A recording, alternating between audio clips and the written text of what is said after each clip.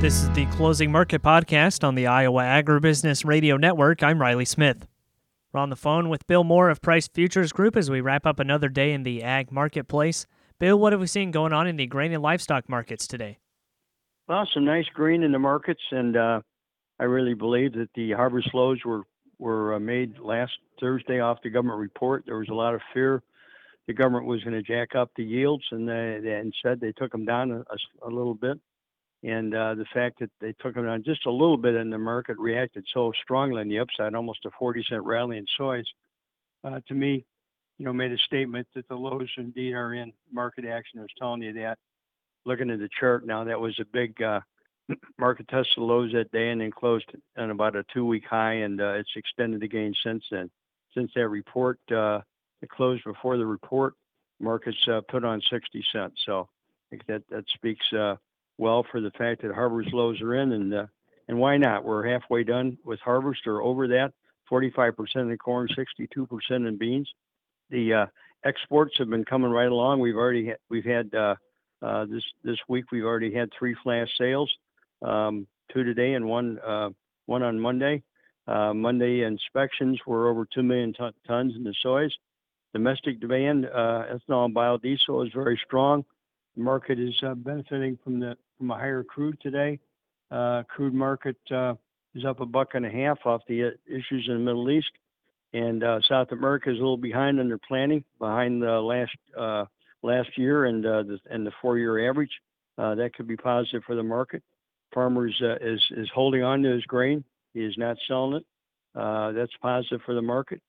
The geopoliticals are on the bull side. The Israel-Hamas situation is driving oil up, and that's friendly, of course, to the ethanol and biodiesel demand. And the Russian-Ukraine ongoing war doesn't look like any corridor deals is forthcoming or a renewal of that, and that's friendly to the wheat.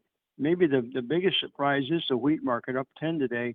Wheat market, the report came out bearish on the wheat, but the market closed higher last Thursday, and it's been up since then. And the market now is about 40 cents off the lows.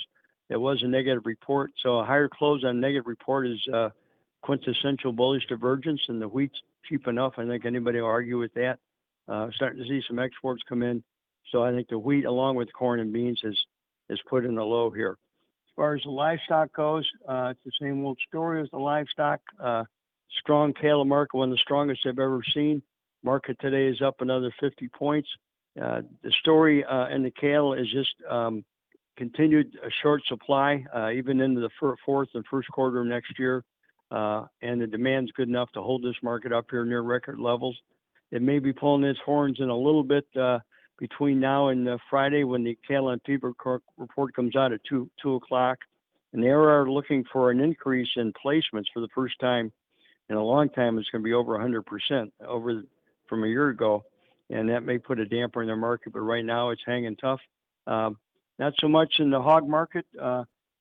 Hogs are up today, mostly because I think they're oversold. The fundamentals of the hogs aren't so hot.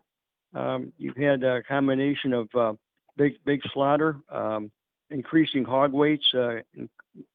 Production for the fourth quarter is going to be up 705 million pounds.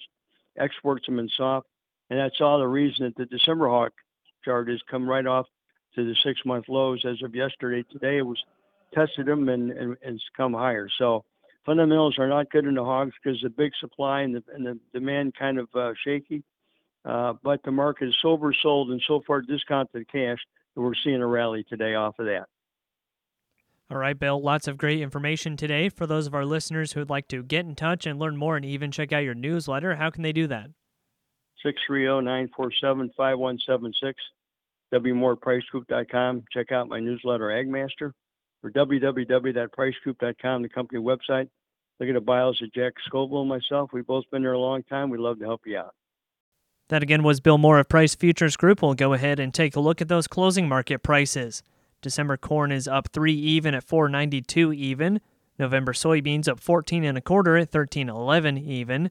December soybean meal up $14 at $4.1380. Soybean oil down 49 cents at $54.86. Chicago wheat up 9 3/4 at $5.80 1/4. Kansas City hard red wheat up 3 3/4 at $6.70 1/2. Minneapolis spring wheat up 5 3/4 at $7.33 1/2. December oats down 3 1/4 at $3.71 even. On the Merc, December live cattle up 32 at $187.20. November feeders down 72 at $249.72. December lean hogs up 47 at $68.02. December pork cutout up 45 at $77.77. November Class 3 milk up 70 cents at $18.53. And that's been a check of the closing market prices. Thanks again to Bill Moore of Price Futures Group for joining us today here on the Iowa Agribusiness Radio Network, where Iowa Ag matters. I'm Riley Smith.